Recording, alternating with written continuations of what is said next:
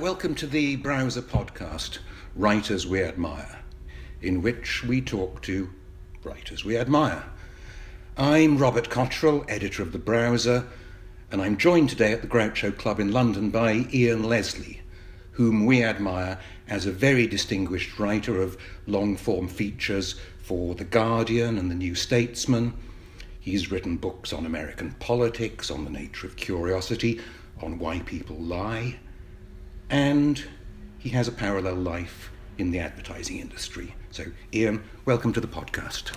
Very glad to be here. Thank you. So, let me start on that last point, your life in the advertising industry. Can you say a little bit about what your work in advertising involves and whether it crosses over in some way to make you a different or even a better writer? It's parallel and then intersecting. It was my first career, right? So I started out in advertising approximately a century ago at a place called JWT. I was a strategist. They call them planners, although there's not much planning involved. But it's the people who work out what the essence of the message should be and who it's targeted at. And then you kind of work with the creatives to bring it to life. And it's really kind of fascinating. It's the most intellectually stimulating part of advertising, right? Because you have to understand consumers and how they think and how they behave, and that involves all sorts of different things, culture and so on. And I had a lot of fun with that. I did some very big jobs, and then about 10 years ago I thought I would like to see if I can get a writing career of some kind off the ground before it's too late, before I totally give up, because it was something I always had at the back of my mind. And so I went effectively part-time, because I went freelance as a strategist, and that's something I still do. So I still consult with businesses and brands on brand strategy, that kind of thing. But then I started this parallel career in writing, and it's worked out pretty well. I've got that going. But yeah, so the question is now, people say, oh, do you want to kind of get rid of the advertising, stop doing that altogether and just be a full-time writer? Not particularly. Actually, now that I've got one foot outside of it, I appreciate it more. One of the things about being a writer, as you know, is you spend a lot of time by yourself. That can drive you a little bit mad. And it can also mean that you miss the kind of like the buzz and the information flow, just the kind of general sense of being engaged in the world that you get from being around people and going into an office or having meetings and so on. So I'm very happy to keep both going. And yeah, it definitely gives me a kind of insight and a channel into the world of business and marketing in particular, and there's always kind of interesting things going on there. I feel lucky in the sense that I have this other source of income, and also part of that is it gives me freedom in my writing to write about whatever I want, right? I'm not particularly beholden to, because obviously I'm not employed by anybody, but also I can really just follow my nose and find out what I think is interesting. When I think back over the pieces of yours that we've recommended on the browser, the subjects have been incredibly diverse. I mean, I think of interrogation techniques, I think of nutrition when you were diving into the selling of sugar, the Mona Lisa and the theft thereof. How do you decide what stories to tell? And I suppose that's even more of a decision when it comes to a book. What persuades you that lying or curiosity is worth a year of your life? First thing to say about this is that I'm really bad at it. I find it an agony every time to arrive at and decide that I'm going to write about this, and that's sort of tripled or quadrupled when it comes to a book. Right, so I don't want people to give the impression that I'm constantly coming up with brilliant ideas and writing them, and it's all fun. I find it really hard, but actually harder than a lot of people, I think, to settle on something and say, okay, this is what I want to devote time to, and then of course you have to find someone else who's willing to publish it. But it comes from part of all what I've learned to do is make a note of everything I do find interesting, even half ideas where I think, okay, it might be interesting to write about that. I have it in a Gmail draft. It's quite long. It's full of slightly kind of, batshit ideas. And I'm like, well, what was that about? But when I go back and reread it, invariably there'll be something like, actually, that connects with that now, and that actually makes for a piece, right? Not just a half thought, not just a theme, not just an interesting little snippet. So I'm getting better at it. I'm trying to kind of, cultivate my store of thoughts and half thoughts and ideas. But it's I just never find it easy. Anybody's notebooks are invariably fantastically fertile reading, because the ideas that they decided to pursue are not always the ones that, with hindsight, you would wish them to have pursued. I think that would be good. I also connects to another idea, that a sort of fantasy idea that will never happen. But I think there should be a website where established writers contribute their first drafts. All these brilliant writers you see in the New Yorker or whoever it is, and you say, here's the first draft of that brilliant article that you thought was wonderful in the work of genius. Look how it started out. It was terrible, absolutely terrible. I just think it would be a great source of inspiration. And it would be sponsored by the editors of the world, who I suspect feel they generally get squeezed out in the race for public acclaim. But it would help people through those despairing moments when they're like, oh, this is just terrible.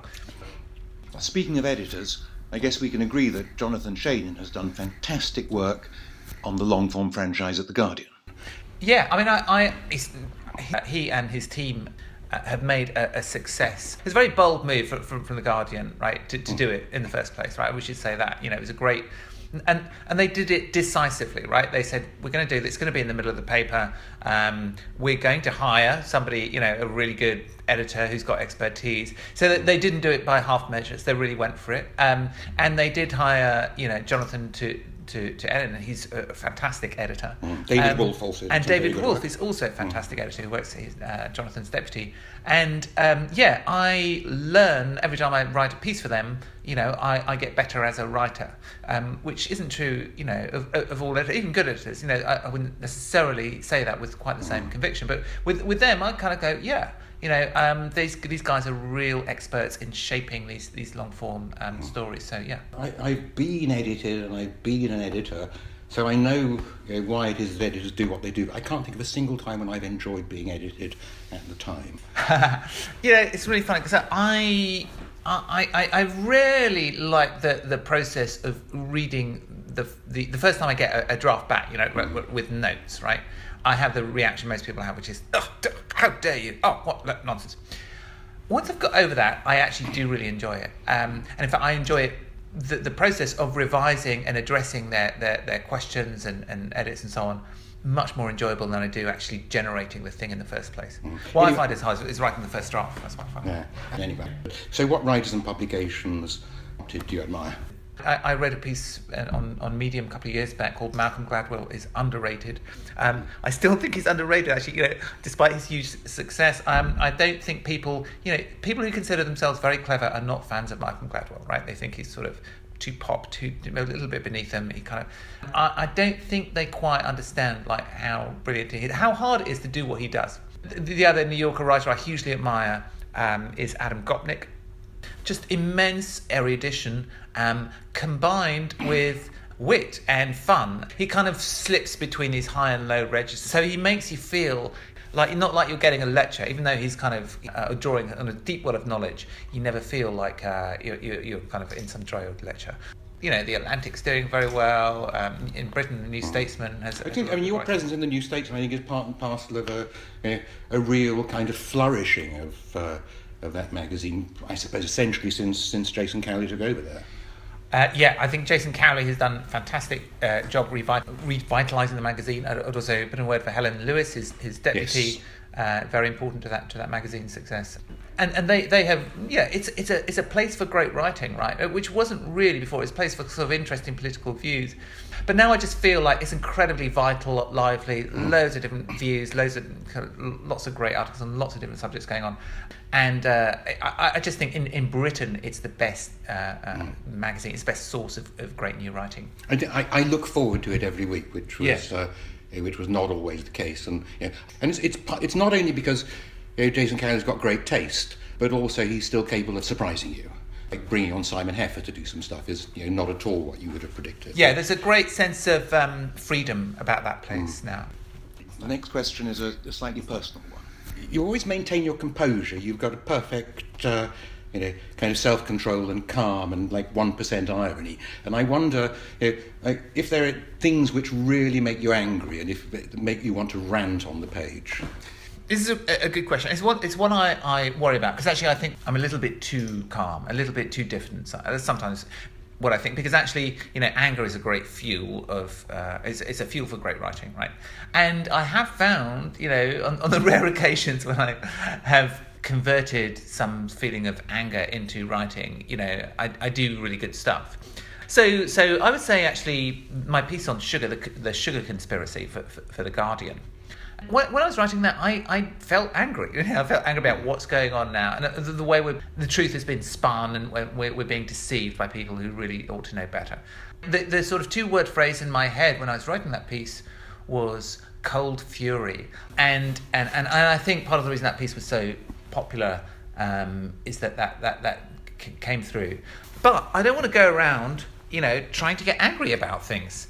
The fact is, this is the kind of person I am.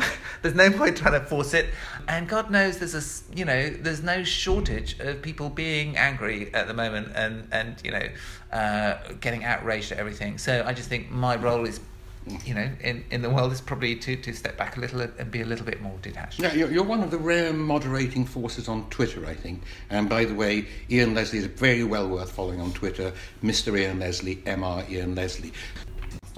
There are plenty of things to be genuinely outraged about, but Twitter is a kind of trap to kind of exaggerate and amplify your thing. Suddenly you find yourself having opinions about and being outraged about things you didn't even know you cared about. You thought, why do I have an opinion about what Taylor Swift said to, So I think on Twitter, as in all things, you have to say, well, what's my role here? There are lots of other people getting outraged about that. I don't think that I need to pile on here. I will, maybe think about it from a slightly different angle. Last question. What are you thinking about now? What sort of directions do you think are promising? I'm just finishing a book proposal, which I'm quite excited about. It's related to what we were just saying about the sort of discourse on Twitter and social media.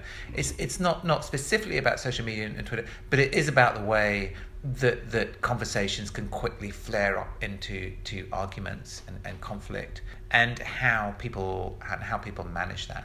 Now, one of the things I am really care about is the quality of discourse, and how people conduct themselves in conversation, in debate.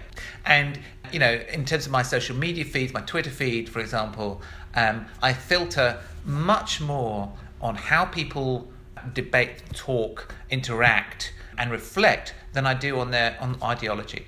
I try and get a mix of left and right. I'm left of centre, but I try and get a good mix. But my real discriminating factor is how does this person interact? How do they think?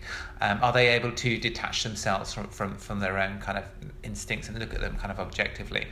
Do they give other people respect most of the time when they're talking to them? That, I think, is an art and a skill, and I'd like to sort of investigate that a bit. Okay, well, Ian Leslie, thank you so much. And when it comes to respect, you've certainly got the respect for the browser. Oh, well, thank you very much. And I love the browser, so thank you very much for your... I was just about to ask you for a testimonial. Thank you very much indeed. Okay, so if you've enjoyed this podcast, please consider subscribing to the browser, which you can do for $34 a year by going to thebrowser.com. The browser recommends the best 5 or 6 pieces of writing worth reading each day. Please subscribe, and if you're already a subscriber, thank you.